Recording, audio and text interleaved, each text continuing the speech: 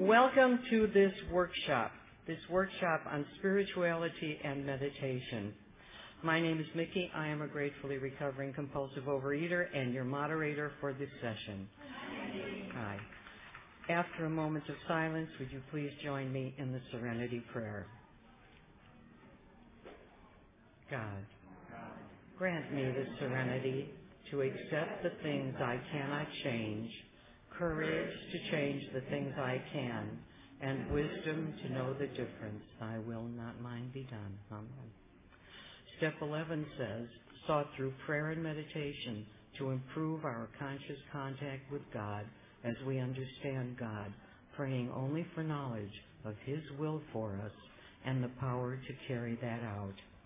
The format for this session is as follows. We have 3 fabulous speakers. They are Jane, Joe, and Maggie. Each one of these speakers will speak for 20 minutes each. Following that, we will have 15 minutes of open sharing where you will limit your shares, positive pitches on the topic only, please, to 3 minutes each. After that, we will have 15 minutes of questions and answers, and Michael here will be passing around an Ask It basket, and please write out your questions, and our wonderful panel will be very happy to answer them. And very importantly, please, this session is being taped, so whoever comes up to share, including our panel, will need to sign this form, okay? Another very important thing is, because we are into serenity now, thank you, I just heard someone do that. Please turn off anything that makes noise. Cell phones, pagers, candy wrappers. As they say in the theater, if you're going to do throat lozenges, now is the time to unwrap them. Okay? In addition, it is against our tradition of anonymity to take photos during the meeting, so please refrain from doing so. And once again, the topic for our session is spirituality and meditation, and our first speaker is Jane. Please make her welcome.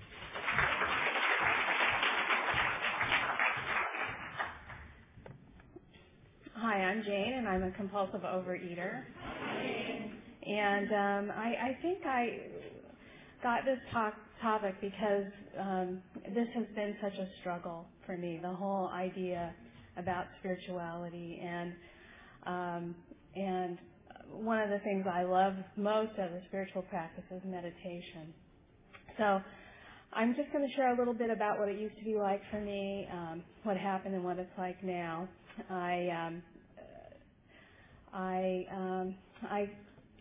come from a family who were not religious, my parents. They each had come from different religious backgrounds and weren't practicing either. My grandparents were very involved growing up. They were religious, and so I had some exposure to spiritual ideas and religious ideas early on. But for the most part, those were kind of poo-pooed and put aside. My parents really had rejected all of that, and whenever I would come up with any thoughts about God or religion, that was immediately kind of dismissed. So I learned that for me that was something that wasn't cool, it wasn't smart, it wasn't something I really wanted to have much to do with, although I longed for some kind of transformation. I grew up in Southern California, right on the beach in Hermosa Beach. And so a lot of our culture was about looking good in a bathing suit and prancing around like that. And I had my grandmother, who was a wonderful woman, but a kind of Southern belle, kind of traditional woman, really had a lot of value on being beautiful, being thin, and marrying well. Those were kind of her aspirations for me. So I was measured a lot and weighed a lot, and I had to have certain proportions and things. I also grew up in a community that was kind of artistic, and there was a lot of value on being creative and being intellectual and being brilliant. And so neither being beautiful or brilliant or talented. I struggled. I was small, short. I wasn't really short as a kid, but I always was short and and pudgy. Didn't have that elegant body that I dreamed of having, and never grew into one. I had a terrible skin disease that I was medicated a lot with steroids. So I had, that real puffy, moon-faced look through a lot of my childhood, plus terrible scars from this skin problem, and it was just disfiguring the whole thing.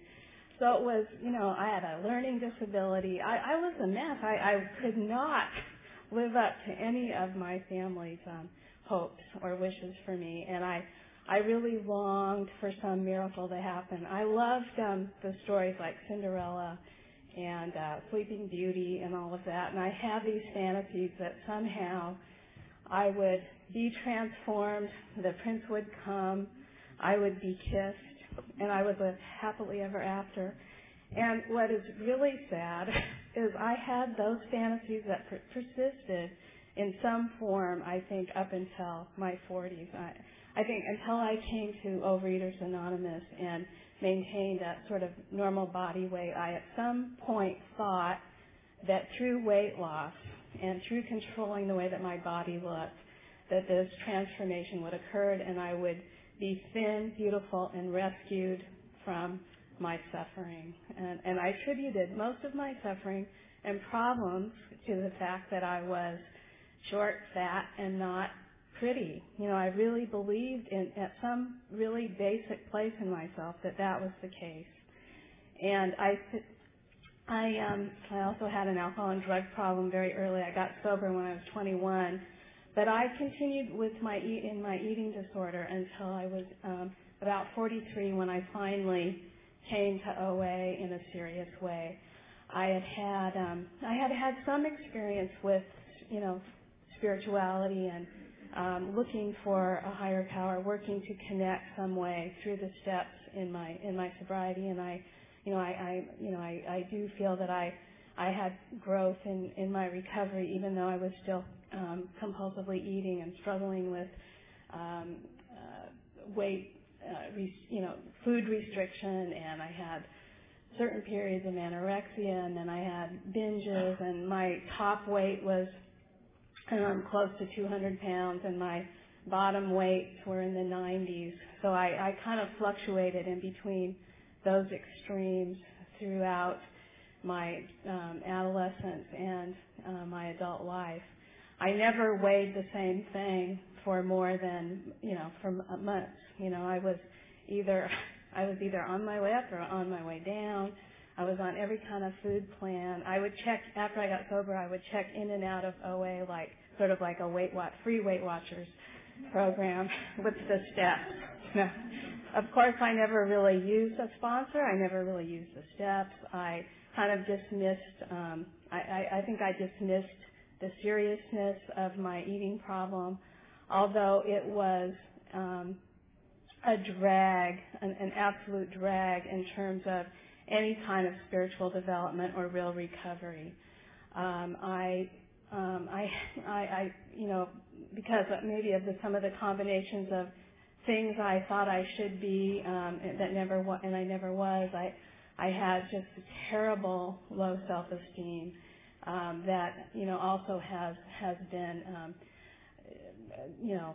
been probably the essence of most of my defects of character and acting out and bad behavior my whole life. I had tremendous fears about being found out, that my imperfections somehow would be discovered. I was constantly defensive and covering up, and I did that with my body as well. I was constantly, trying to camouflage something about the way I looked. My body and the way I felt about my body really reflected about the way I felt about myself. And so I ran around really trying to hide, constantly aware of my imperfections, constantly fearing that they would be discovered and seen. And so I was very anxious. I tended to be very suspicious. I have been defensive in my relationships. I also am kind of I guess, in my anger at myself and the world, very rebellious and obstinate, and it's very hard for me to take direction. So when I came to OA, some of the first real spiritual experiences I had, and I really believe that meditation is listening to God. Some of the first spirituality I experienced was beginning to listen to someone else about the food.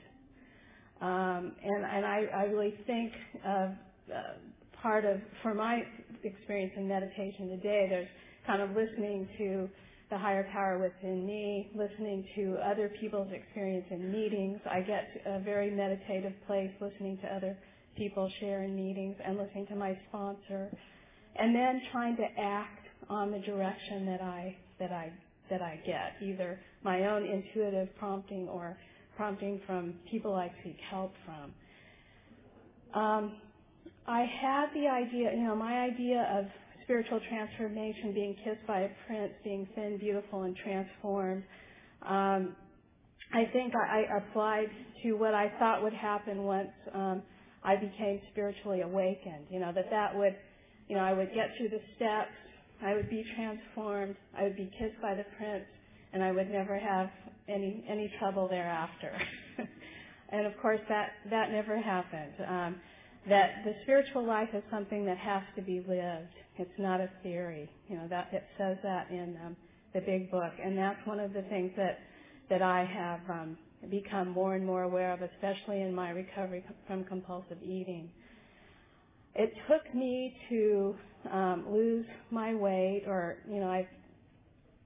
and keep it off for a period of time, being at normal weight for a few years before I began to really see my defects of character with any clarity, because I held on to this idea that somehow my life would be changed once I was thin. It was such a huge kind of delusion that it took that long in recovery, several years, before I could really start to see the truth about who I was and what I was, and I probably don't even have that yet, but began to see it and understand how I had set myself up for a lot of struggles that I had because I was unwilling to listen, because I was unwilling to take direction, because I refused to live within some kind of integrity that I was always trying to hide, cover up, instead of just be who I really knew I should and needed to be, to really live out,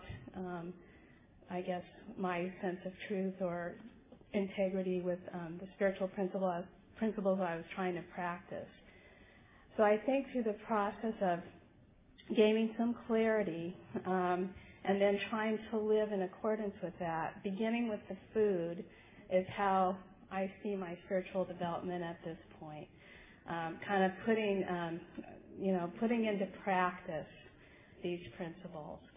I have tended to be very irresponsible in my life, even though on the outside it may not really look like that. I've held jobs for years and done things that we've paid my bills, have a house, I'm married, I managed to stay married, that I'm responsible kind of on the outside. But there are many areas of my life where I'm not. And I tend to over-obligate to things, say yes, yes, yes, I'll do this, this, this, and then have trouble following through because I want to please. I also want to think I can do limitless amounts of stuff. But I've had to try to come to terms with the fact that I have limitations, that of course, that I'm not perfect, of course, that I am just this average Joe Jane, that I can only do so much, and I'm not that gifted. Some people can do tremendously more than I do, and I have to be realistic about what I obligate to. I also, kind of flake out, even in friendships and things like that. I, not show up, at the last minute when I'm supposed to be somewhere, beg off with something else has come up kind of a thing. And I've had to work really hard, not only on staying true in terms of and I struggle with this all the time too, true with what I commit to eat, but true with what I commit to do in the rest of my life. And I really believe that this is going to be an ongoing process and really the root of my spiritual development. I think that kind of commitment in a very practical way to recovery is how it happens, or how it seems to happen for me. Not the sky opening up and God appearing, kissing me and transforming me into somebody else. That's not going to happen. I think what's happened is a slow process of acceptance about who I am, and what I need to do in terms of living out the spiritual life. In terms of meditation, it's such an important, it's one of the pieces of the program that it comes a little bit naturally to me in terms of I don't find it difficult to meditate. But acting on what I know, that's, like I say, it's a difficulty. But trying to stay open to what I'm hearing. I still have a hard time taking direction from my sponsor or, really doing the steps. I can give good lip service, but really doing this is where I struggle and where I need to pray for help and to be willing to do God's will. I also love prayer. That's something that was a normal part of my practice in earlier parts of my recovery and spiritual life, but something that has become extremely important to me that I really rely on. Talking to God, talking to people, talking to hearing God through other people and through my intuitive self. Those are the ways that they're really essential to my spiritual practice. So that's kind of where I am today, and I'm feeling like I've run out. So thank you very much.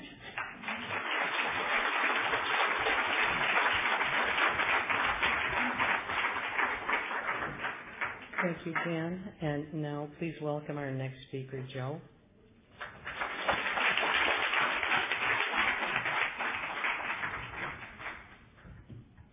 Good morning, everyone. My name is Joe. I'm a compulsive overeater. And I guess I'll just talk about a little bit of how it was like and then what brought me to program and where I'm at today. The compulsive eating started with me probably around like the 4th grade, and I struggled for years between weight and body image, and everything was wrapped up in my weight.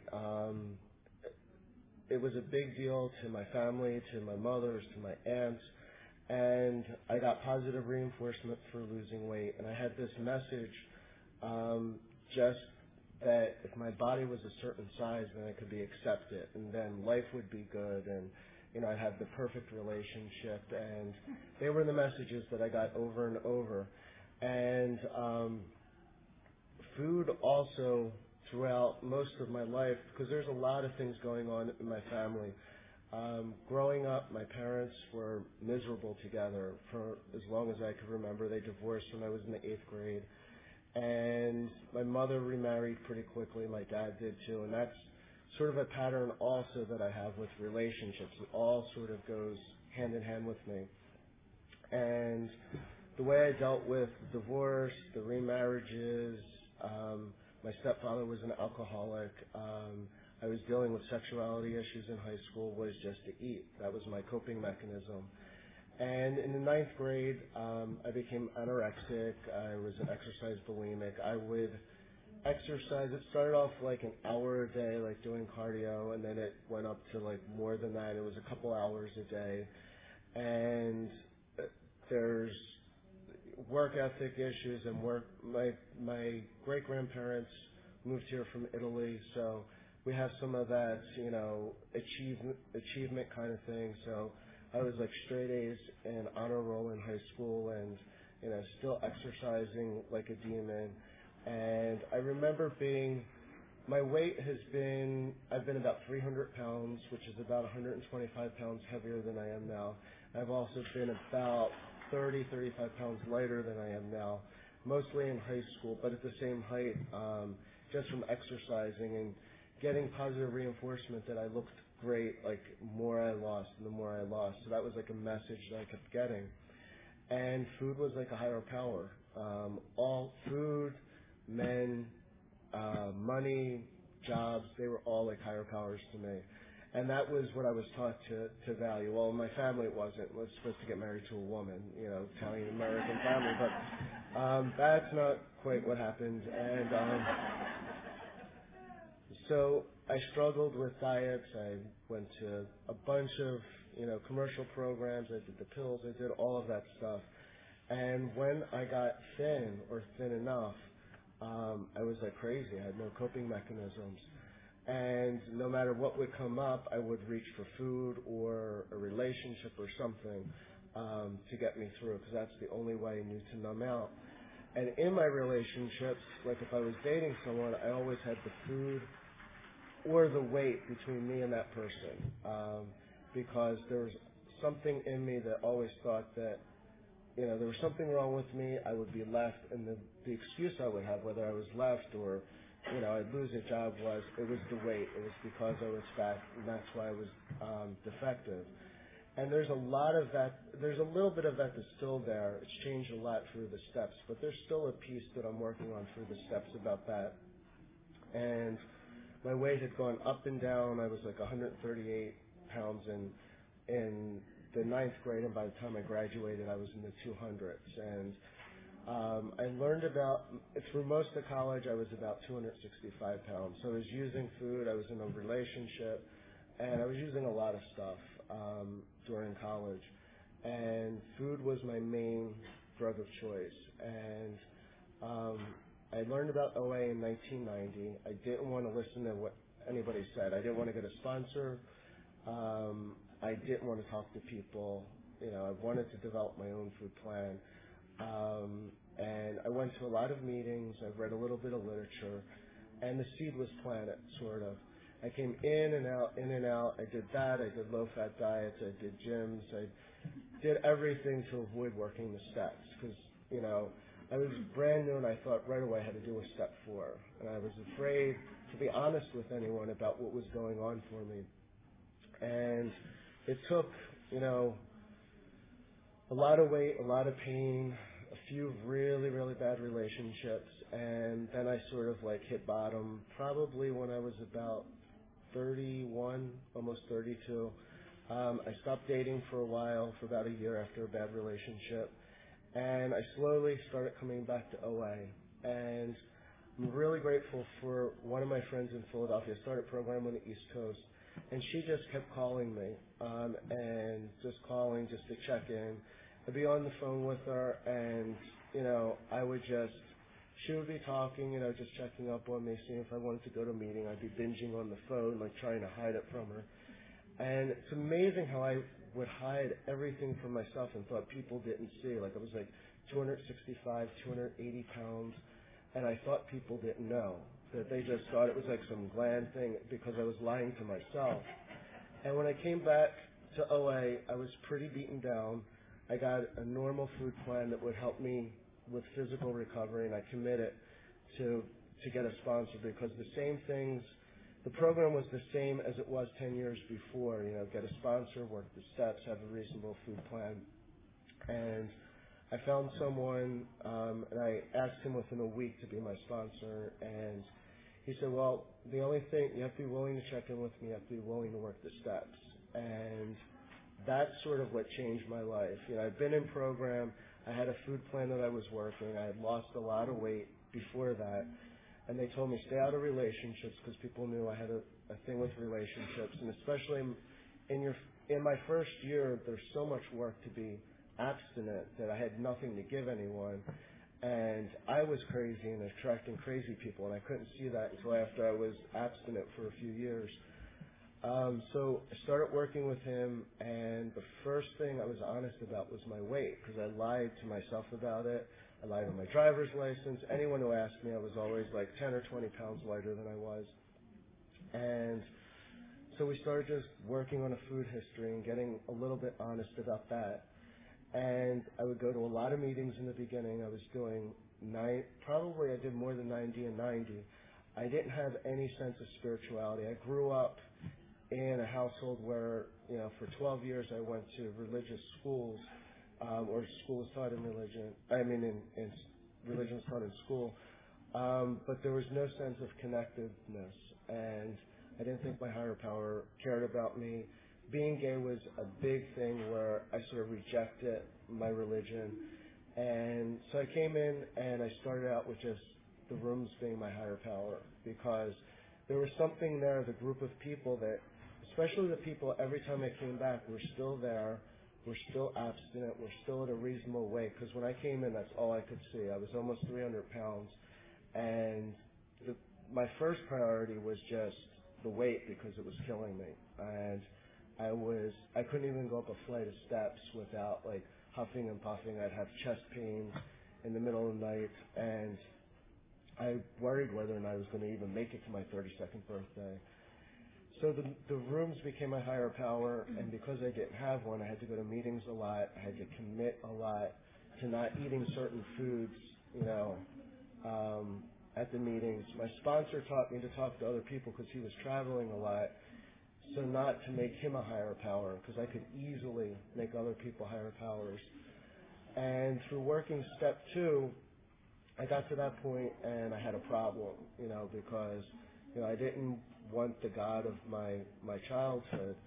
And, with 2 and 3, I kept saying, well, I don't want to turn my will over to a higher power. And then people explained to me, when they knew my story, knew me a little bit, I was turning my will over to food, several times a day. When I was, anything that came up, whether it was good or bad, I would turn to food.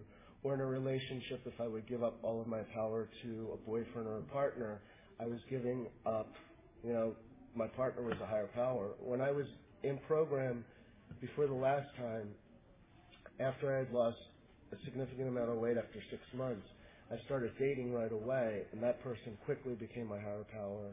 The only tools I was working was a food plan, meetings, and doing some reading, a little bit of prayer, and that quickly went away because I wanted to please that person. So I started talking to people who had a strong program and were abstinent a long time, and they had some type of higher power. So I started just asking them about it, and I learned that I could start very small with something and that's what I did, something that cared about me, loved me unconditionally, and was stronger than the disease. And it couldn't be myself, and it couldn't be another person. And I started just acting as if that existed for me, and like talking to the higher, that higher power, my concepts, and I started writing. I would freak out from time to time because I thought if I was meditating, I should be able to picture this higher power. And to this day, I can't picture any higher power. And, I've been abstinent now about 8 years, and, my weight's been consistently within like the 5-pound range during that time. And that's all due to the steps and to higher power, because I know how to be like 300 pounds. I know how to be, 30 pounds lighter and all over the place. But I don't know how to be this weight and deal with life and not pick up without that. And I just, from that small beginning, that was enough to sort of, and it worked somehow. I sort of started acting as if, and I would just start with the food and turning that over, because that's all I could trust at that point. And at that point, I always thought that, if I had the corner office, if I had a certain amount of income and a certain location I was living, everything would be fine. The body was another thing too, but when I came back in the program, I had the office. I was working like 70 hours a week. The office overlooked the city. I was making a ton of money, and I was miserable, and I was binging. And none of that fixed, because I thought that would fix it. Every time I moved like probably 6 times when I was in Philadelphia, thinking the next apartment was going to what fixed it, or the relationship would fix it. And the truth is, it's only the steps and just coming to meetings and doing the basics that it says that fixed it, each day. And so on a daily basis now, I usually wake up and I do some type of prayer, usually thanking my higher power for just a lot of the stuff that I have, because when I was in the food, I'd wake up each day and I either didn't want to go to work, a lot of times I wanted to, just end it because of the pain of it all. And I try to do some type of meditation each morning. I don't always do it. My sponsor has me doing 10 steps. She recommends once or twice a day where I just list, my fears and just, even if it's good things, just put I have fear of that. And we go through that a couple times a week. And, from different friends in program, I learned to do that also if I'm like crazy at work. Sometimes just writing it down or shooting an email helps me. And the writing helps me connect with my higher power also. And the meditation helps me slow down. And sometimes it's easy, sometimes it's really hard. I turned 40 last week, and the few months leading up to it, I thought, I'm fine with it. And the whole time I was like starting to do other crazy things because I wasn't dealing with any of it. And then finally when I started writing and connecting more with my higher power and then sitting and forcing myself to meditate, that's when everything that was there that I wasn't dealing with sort of came up. And somehow doing that and talking to people, I noticed what the issues were and I didn't have to eat over it. And it wasn't easy, and some of it I'm still not used to saying I'm 40 years old, and to some people that's young, and to a lot of people, especially in the gay community, that's like really old. I think I've entered the old daddy phase in the gay community. But the longer I'm in program, my spirituality keeps growing. What I turn over to my higher power grows, and I've learned a lot just from different people in program, like how they do their meditation, how they do their do their prayers, and even from sponsees. Just one of my sponsees sometimes just when he's in a bad place, pictures himself just like laying in the lap of his higher power, just like almost like a child being taken care of. Because that's the part of step 3 that I forgot for a couple of years was just it's the care of my higher power and not just I'm turning it over and then my higher power is going to leave me. And I've had to do step 4s just about my higher power because there was so much I didn't trust. And over the years it's growing more and more, but there's still, a lot more there. And so I don't know why it works, but somehow, it's worked and it's kept me, reasonably sane over the past 8 years. And there's a lot of people in program who have more of what I want, so I look forward to growing that more. I'm going to be taking more meditation classes that my sponsor does just to sort of grow that a little bit more also. So thanks for letting me share.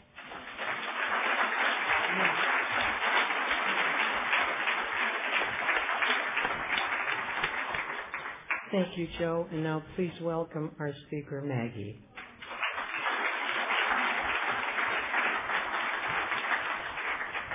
Hi, everybody. I'm Maggie, a compulsive overeater.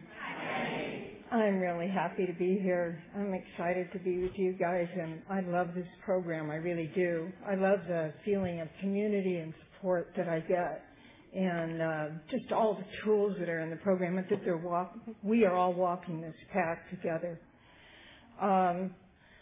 Let's see, I'll qualify. So I came into OA just 4 years ago, and I'll be 72 in September, so I just want to tell you that it's never too late. And it's never too late to grow and to find a better way of living. I have been and still am in another 12-step program. It's been 26 years now.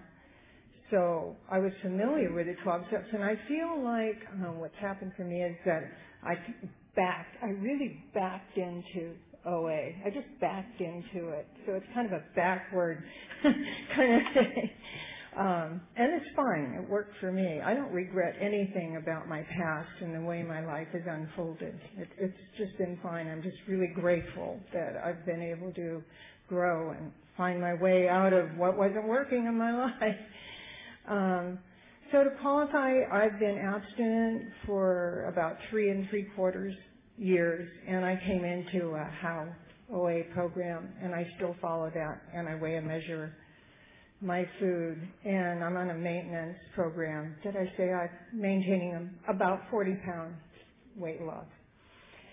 So I wanted to give you a quote. I was looking through my little books of prayer, which I have a little stack that I read and kind of meditate with every morning.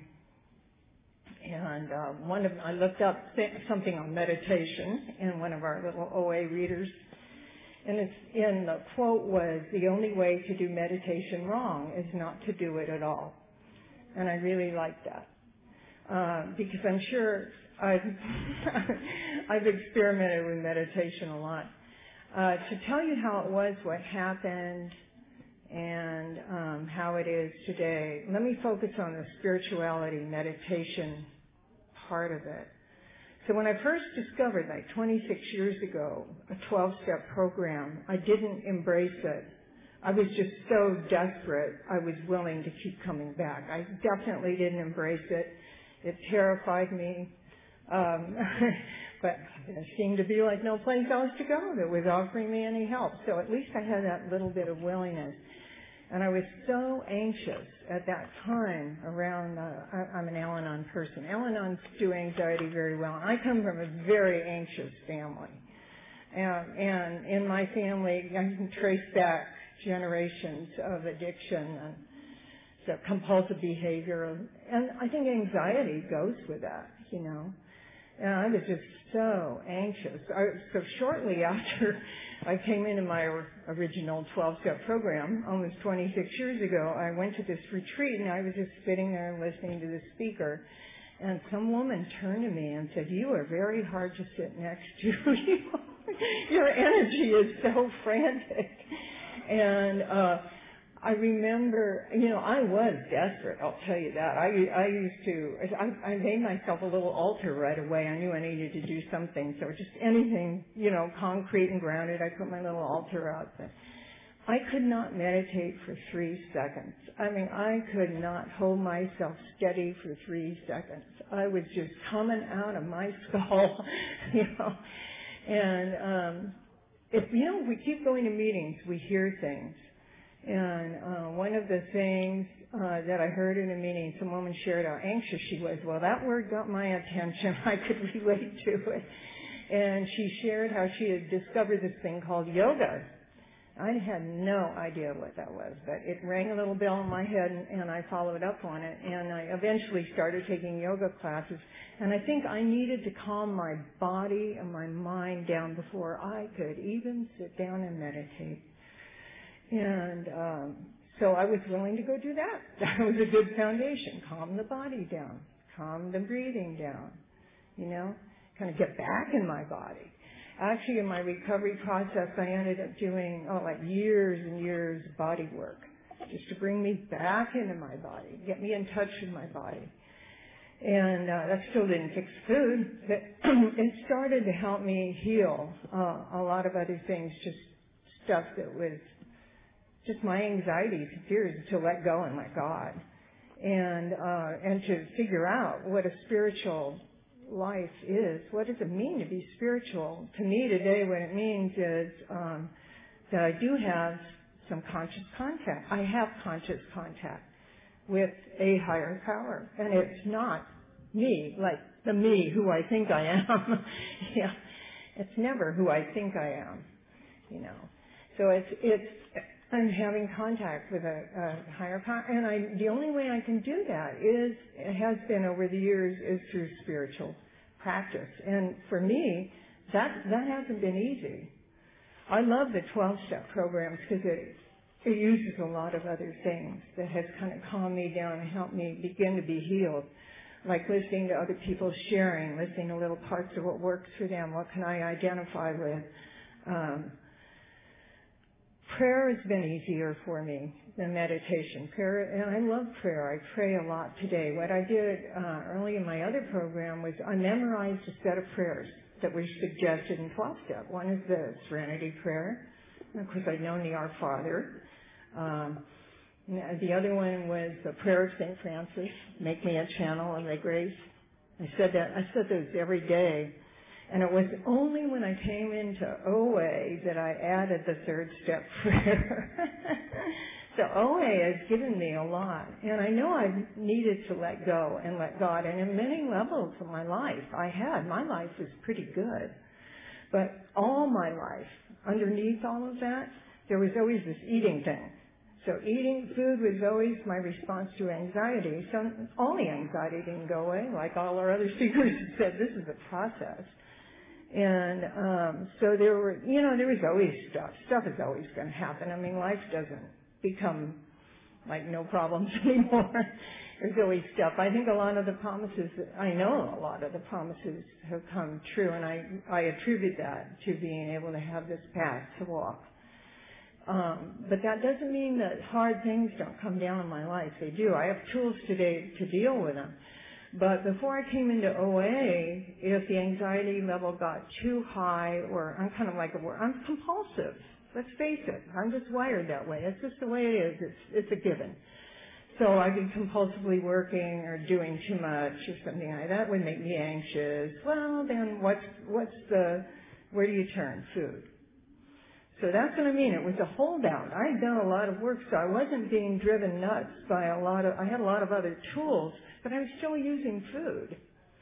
And I had exhausted money, time, effort, energy on going to so many food plans, so many different kinds of hypnosis, so many whatevers. And one of the things that had happened to me was that I had come to surrender and to accept the way I was no matter what. And that, I mean, my physical being no matter what. And I was like 40 pounds overweight. And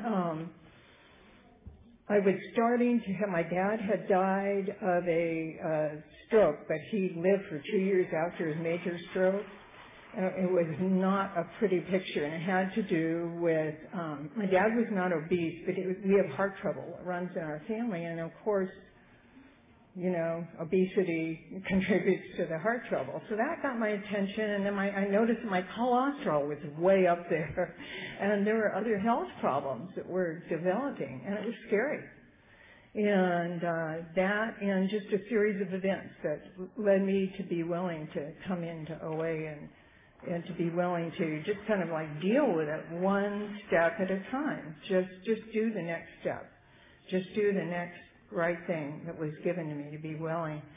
And I'm not saying it's easy. It hasn't always been easy, but there has been the gift of willingness there, and I'm really, really grateful for that. And the other thing that's happened since I've come into OA is, what had happened right before that is that I had kind of fallen out of the habit of doing I say prayer all day long, and I always say the prayers that I know, and I talk to God. And I know God talks back to me. He talks back to me in many forms, in the events of my life, in the little miracles in my life, through other people, But I had given up practice, which I think gives you really solid base. It's just that lack of self-discipline. And by going to meetings and listening to other people, I found that the people I really admired were people that took the time to practice doing prayer and meditation. And so gradually I have become willing. Through the years, as far as meditation is concerned, my mind got how necessary it was. Like I got it. But it has always not been like easy for me. I don't go into this immediate blissful state of stillness. It's just not that way. When I have is a willingness to do it anyway. And also, part of my compulsivity has been, compulsively trying to figure out how to do it. So I've had a lot of teachers, and I've learned a lot of methods and experimented with stuff, and it's changed over time. And but my higher power has always sent to me some kind of a really good teacher, kind of a general spiritual teacher outside of 12-step that kind of embodies all the principles, but, has also kind of worked with meditation. And so I've done a lot of work in groups, and I can meditate well when I'm in a group of people. When I'm on my own, it doesn't go as well. So it's like, but I have been willing to do that. Today I go to a retreat. I try to go to a meditation retreat a couple of times a year, and I have a weekly group of women. And they're not 12. Well, one of them is 12 steps. But they're women who are walking a spiritual path. And we meditate together, and then we share. And that helps me because I'm in a group of people that are all doing it together. It takes whatever it takes. And also in the morning today, it's not that hard for me to just do my reading and then just get kind of quiet and not have such a busy mind. And actually what I found is that to the degree I do that, the easier it is for me to be abstinent. Because when I have a really busy mind and I'm getting scattered and I'm out there with this and that and the other thing, what I do is lose my focus and I lose my groundedness and I lose my, it's an awareness. And I find that with that daily practice that I am more, I'm aware of my thoughts. Like I could be in the kitchen fixing my abstinent meal, weighing and measuring it, and going, okay, we could throw a little extra of this or that in, and what would be the harm if we did that little thing, But I catch it. I'll go, no, wait a minute. What are you doing here?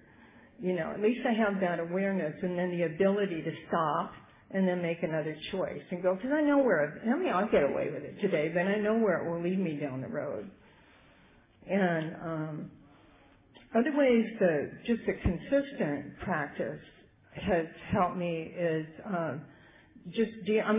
I used to be the most awful worrier. I'd lay in bed and just spin on whatever the problem of the moment. It was usually had to do with my family. They gave me plenty of material to work with, and they still kind of do. But I don't. The way I broke through that, and I did break through it before I came into OA, but it's still an issue for me. Is I found this prayer. It was a prayer of protection in a church I go to, which is the light of God surrounds you, the love of God enfolds you, the power of God protects you, the presence of God watches over you. Wherever you are, God is. And so whenever that person would come to mind as I lay in my bed worrying, I would just visualize them and do the prayer compulsively over and over again. And lo and behold, I would go to sleep and I'd be calm and I'd wake up. And I found that over time, I was worrying less. And today things still, when I see things in my family that I just look at it and I go, oh my God, I wish I wasn't there. Really, it's kind of awful. I don't spin with it. I use it as an opportunity to pray for the person. But I have to be aware of myself, and I have to remember to pray, and I have to remember to kind of have conversations with myself. Like, come on, Maggie, if you got through your recovery and you were nuts, and you could hardly stay in your own skin, and now today you have a really good life. Why could that not happen for somebody else? Why are you letting yourself go there? So just pray for them. And so in a way, that's my way of letting go and letting God. And I can't tell you that I love meditation. I love my quiet time in the morning. It's the most delicious time of the day. And I've had to get up earlier. I am not a morning person, but I care so much about it. I'm actually willing to get up early. And I stagger into the kitchen and get my coffee and throw cold water in my face. and then when I get to go back to my room and sit and read my spiritual reading and sit and just be quiet with myself and pray and have some quiet moments. It's not a concentrated meditation. I have a really busy life. But I think what's happening for me too is that, how am I doing on time with the timekeeper? Okay.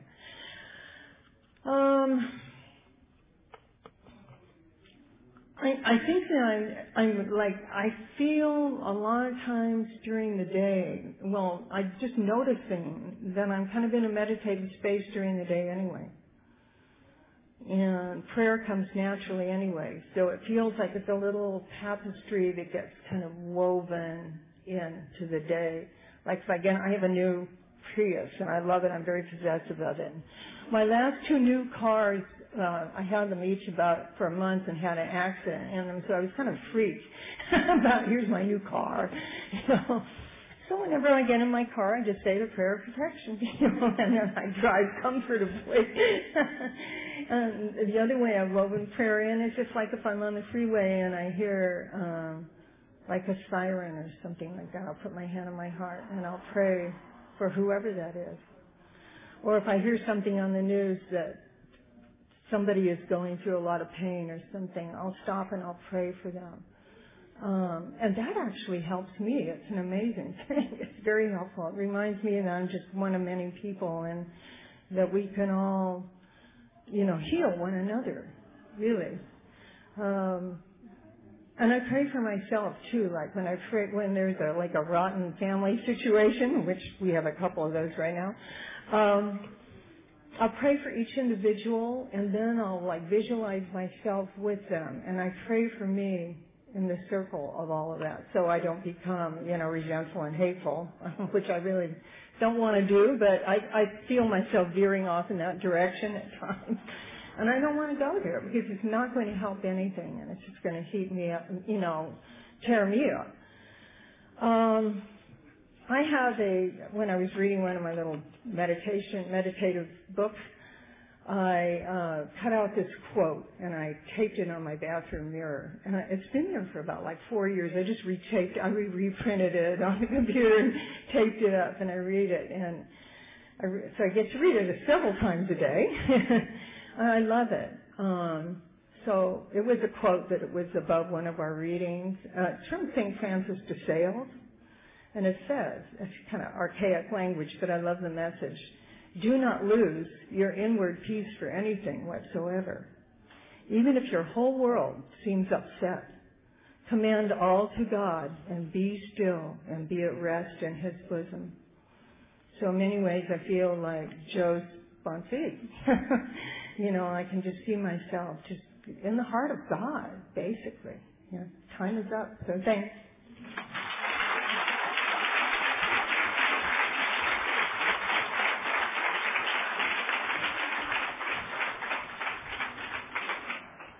Thank you very much, Maggie. Now is the time for open sharing.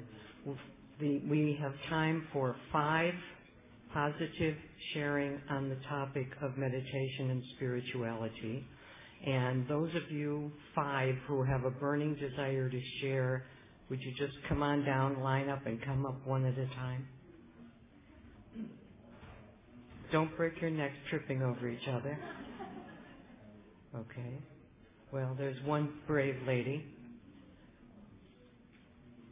And it's very important that you sign the speaker release form. Each of you has 3 minutes to share, and our timer will let you know. And while our people are sharing, Mike will be circulating the Ask It basket for you to write questions for our panel. I know our panel doesn't have all the answers, but I know that you have all the questions. So will our first victim come up?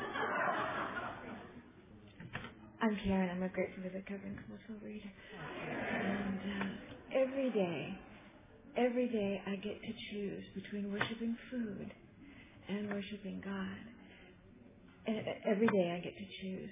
And I've chosen God because I've learned that I can't get wisdom from a donut.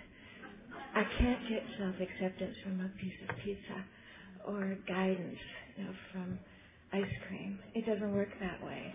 I can only get what I need to do life, through my relationship with my higher power.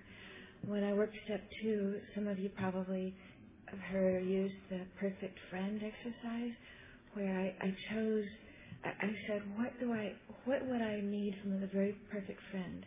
A perfect friend who will be with me 24 hours a day, 7 days a week, would always be there, would give me perfect love and perfect guidance and wisdom. would accept me no matter what and would gently guide and direct me. And the list went on and on and on about what would this perfect friend be like. Well, as you know, the perfect friend is my higher power, always there. And so that's just kind of how I do my spirituality. I love the prayer for protection.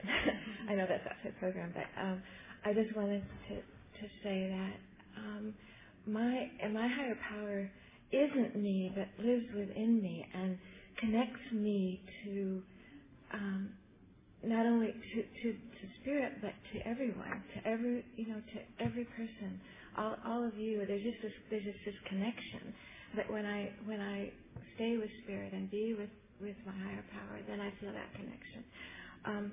The last thing I wanted to say is that prayer, I don't think prayer changes God. Prayer changes me. Prayer changes me when I say, God, I offer myself to Thee. That changes me. And sometimes I do the serenity prayer as an affirmative prayer. I have the serenity to accept the things. I have the courage to change the things I can. So it's like affirming what is. So that's just a little bit of my spirituality. Thank you for listening.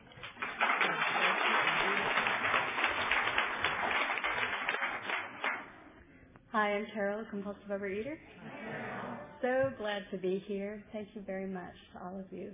And I live in a really isolated area, so I go to a lot of meetings on the phone, and it's amazing to see live compulsive overeaters. Oh, so cool. And getting hugs is amazing, too. For me, partly because of that isolation, but partly just because it's what's been taught to me and what's worked in program really well. I have a practice every day of meditating, and I'm really lazy and tend to be really hyper disciplined in some areas and not disciplined at all in others.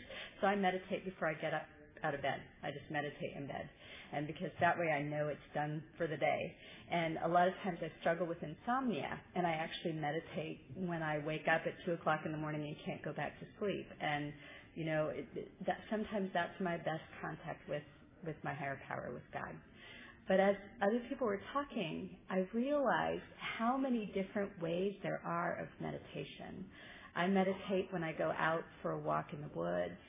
I meditate a lot when I prepare my meals and when I eat them. That's how I know when I'm full. I pray before I eat. I make a commitment about what I'm going to eat, and I pray while I'm eating, and I meditate too, and I'll check in with the higher power and with my body and say, am I full?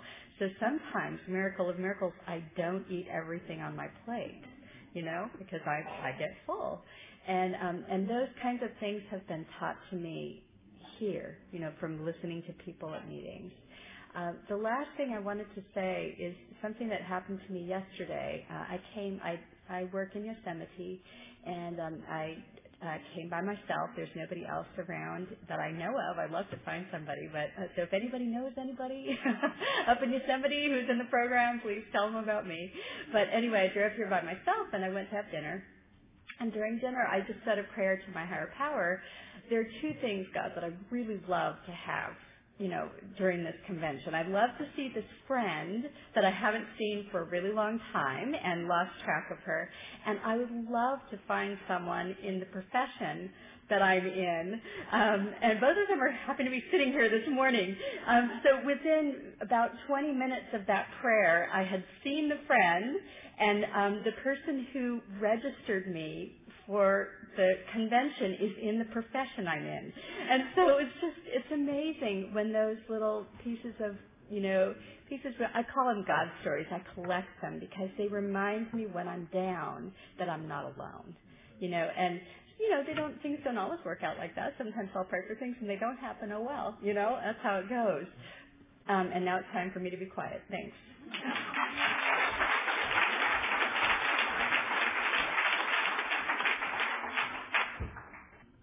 Well, I'm very nervous. My name is Judith, and I'm a compulsive overeater. This is the first convention I've come to. I've been in OA about a year and a half. But I've been in a spiritual practice for probably since the middle 70s.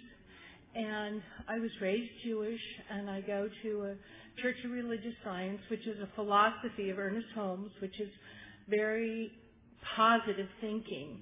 And along with that, I got into a meditation group. So meditation comes fairly easy to me. I have found that to meditate, I chant. I used to have a mantra, and now I've made serenity my mantra.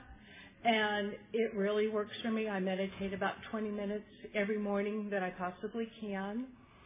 And I pray a lot. And in addition to praying, when I notice something good, I get that great parking place right in front of where I want to go, I always say, thank you, God. I appreciate that. So I think giving gratitude to God, my higher power, is really important. I also have 2 prayer partners, and we pray for each other through email. We send our prayers for the week. And 6 years ago, I had open heart surgery.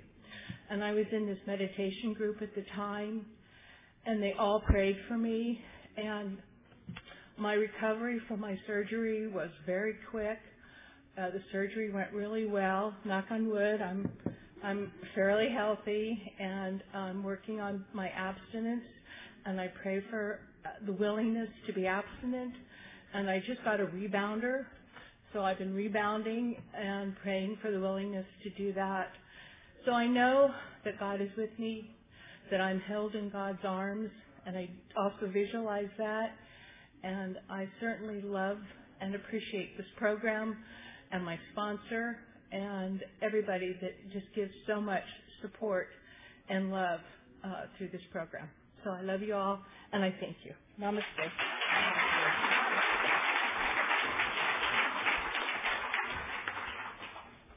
Hi, everybody. My name is Lynn, and I'm a real compulsive overeater. It's really good to be here today. It's such an awesome way to start a Saturday morning. I'm so glad I'm abstinent, and I have a higher power in my life today, because prior to recovery, I was as good as I got, and that didn't work for me. It stopped working for a long time, and I'm one of those people in meditation. I love to pray a lot.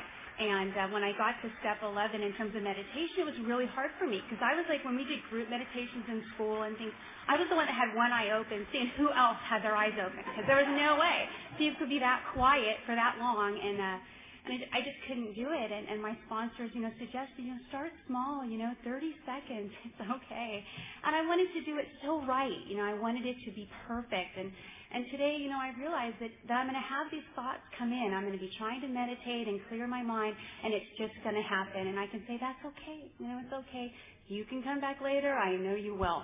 And it works for me. And also in terms of, it's really neat. I used to say a while back I didn't have big burning bush type spiritual experiences. And, that's not actually true. It actually, the more I tapped into the power of my higher power that I choose to call God, I'll have these moments where I know it's God saying, hey, wake up, I'm here. This is a subtle command disguised as a suggestion.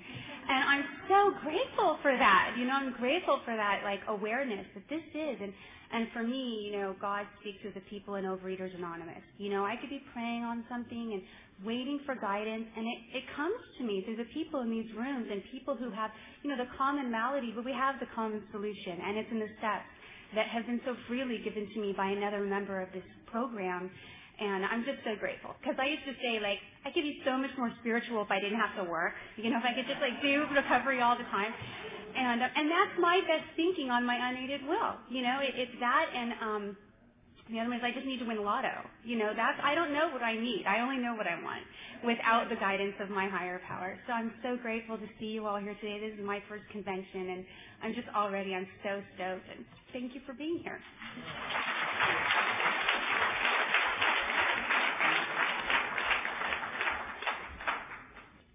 My name is Selma, and I'm recovering from compulsive overeating. I just wanted to thank the panel for sharing, and I just want to say Maggie's one of the people I call when I really want a spiritual answer. I've been in the program 28 years, and I'm finally getting to the point where I can really start to develop my concept of a higher power and really start really looking into what meditation is. And I say that because I read something recently by Deepak Chopra. He said something like, if you really want to know God, the path to knowing God is self-acceptance. And he didn't say it was meditation. And I felt really relieved at that, because one of the hardest things I've had to work on is self-acceptance in my life. And I realized when I read that if I could just come to accept myself the way I am and embrace who I am, I would have a lot more peace inside. And the more peace I have, the more connected I am to God. And so when I hear, people talk about their daily meditation practice, I immediately start to go to comparison. And I'm really, I think I'm getting a lot closer to God now, because I'm learning my mantra is, and that's okay, for myself, and that's okay, and that's really okay. And I just wanted to share that, because I tend to sit in these meetings and compare myself a lot to what I'm not doing, and how if I am doing it, it's not the right way. And getting relief from that is a spiritual experience for me. Thank you.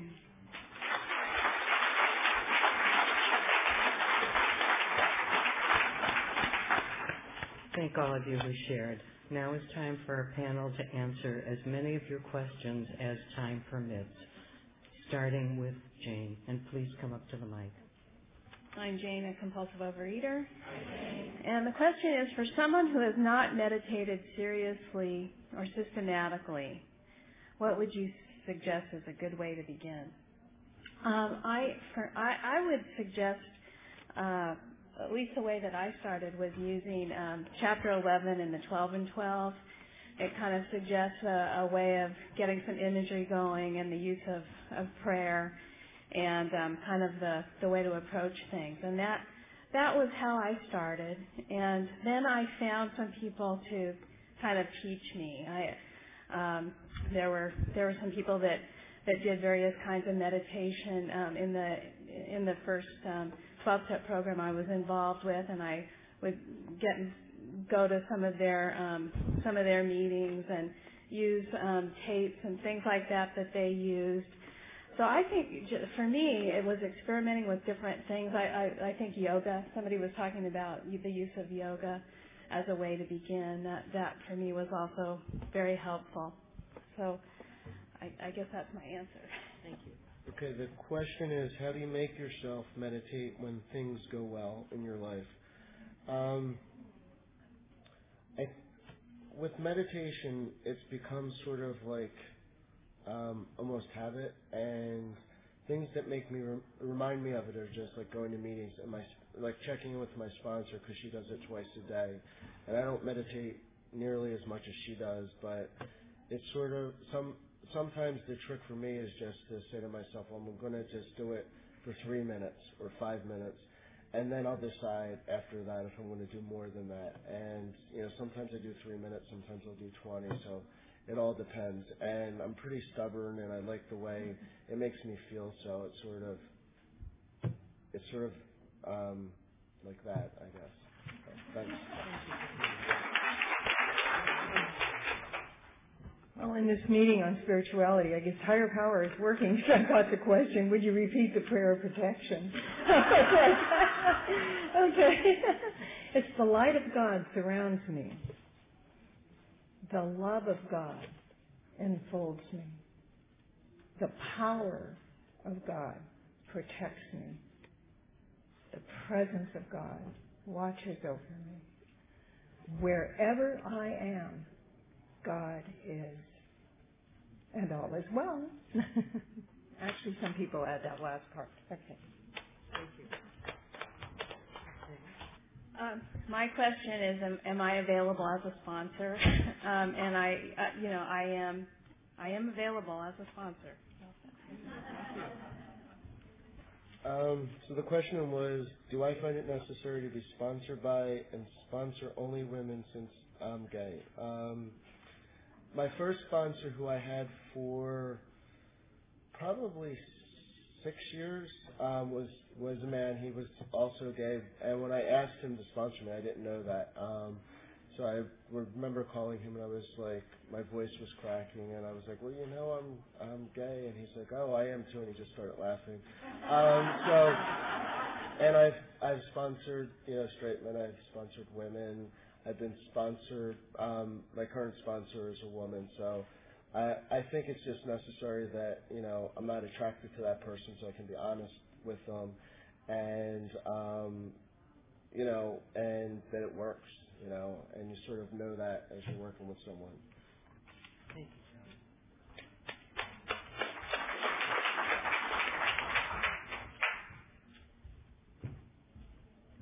Well, I've got two because this one says, Maggie, would you please say the prayer of protection slowly? If somebody didn't get that, why don't you see me after? I'll write it down for you. Yes. And this one goes, how about setting aside 5 to 7 minutes for a period of meditation as a group? Well, you mean in your any 12-step group? I know a lot of 12-step groups. Here. We'd have to be willing to do it. I mean, how much time do we have?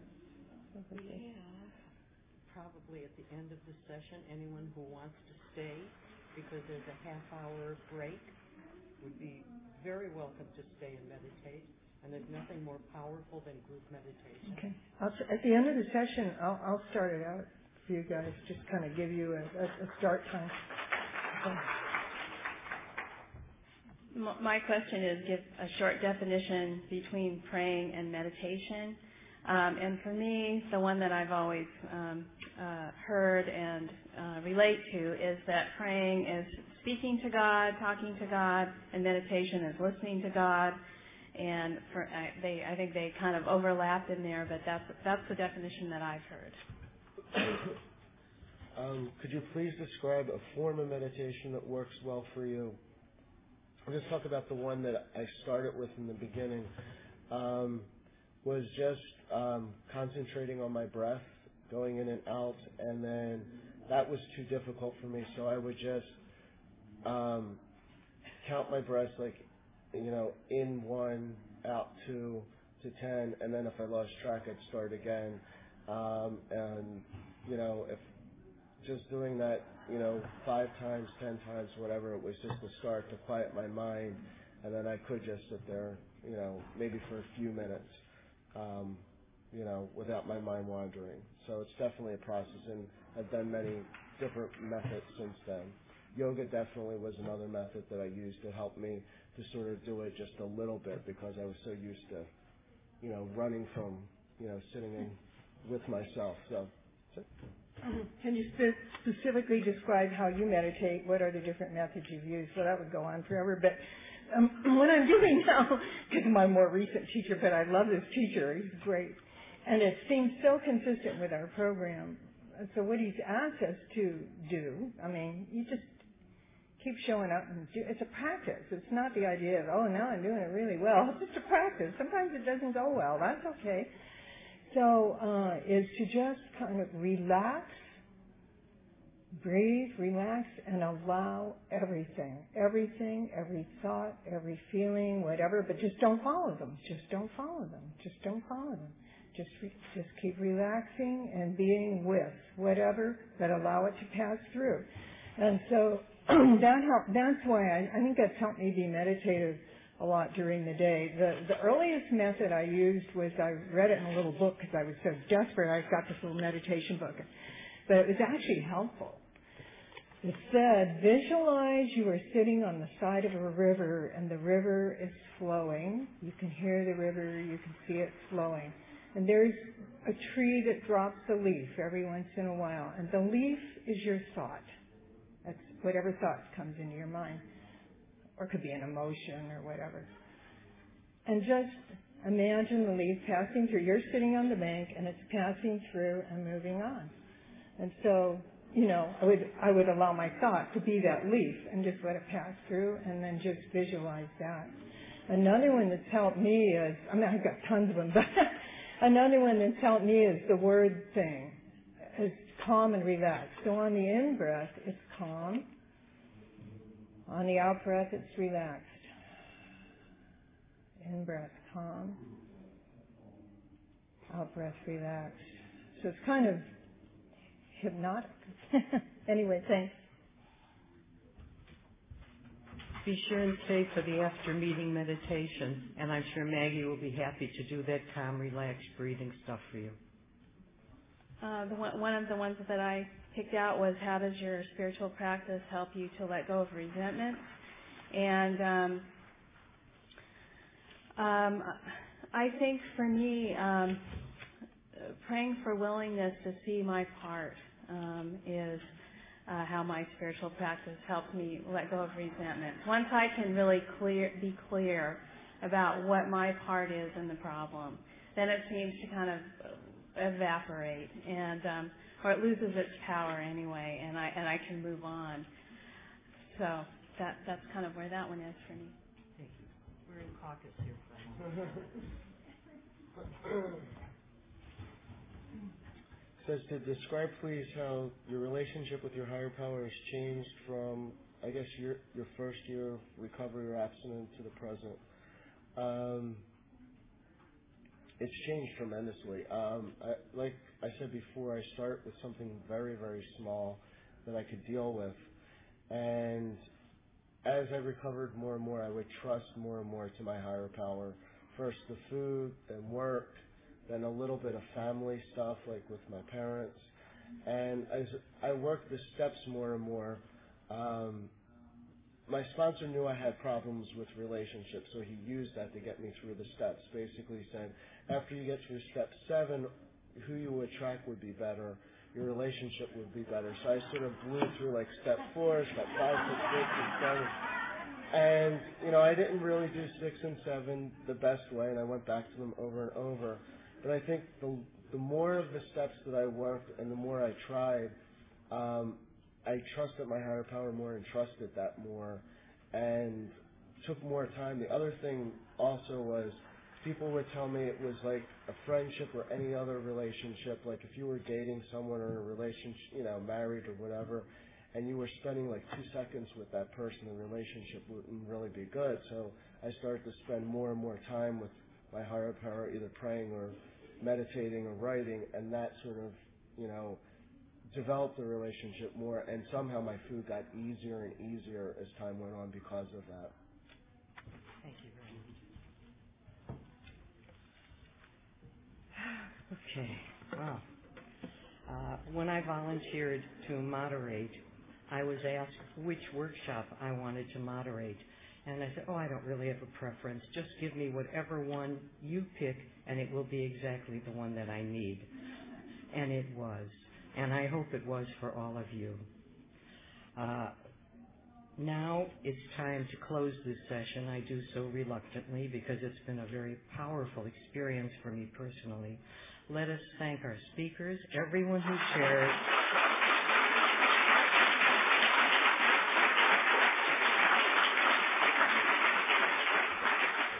And all who have done service for this session and for this wonderful, wonderful convention experience. And if you would please hook up, join hands, stand up, hook up, join hands, and we will close the meeting with the OA promise, I put my hand in yours. And who would like to lead us? Who has memorized the OA promise, I put my hand in yours? Everybody see that young lady over there with her hand up? Okay. She will start us.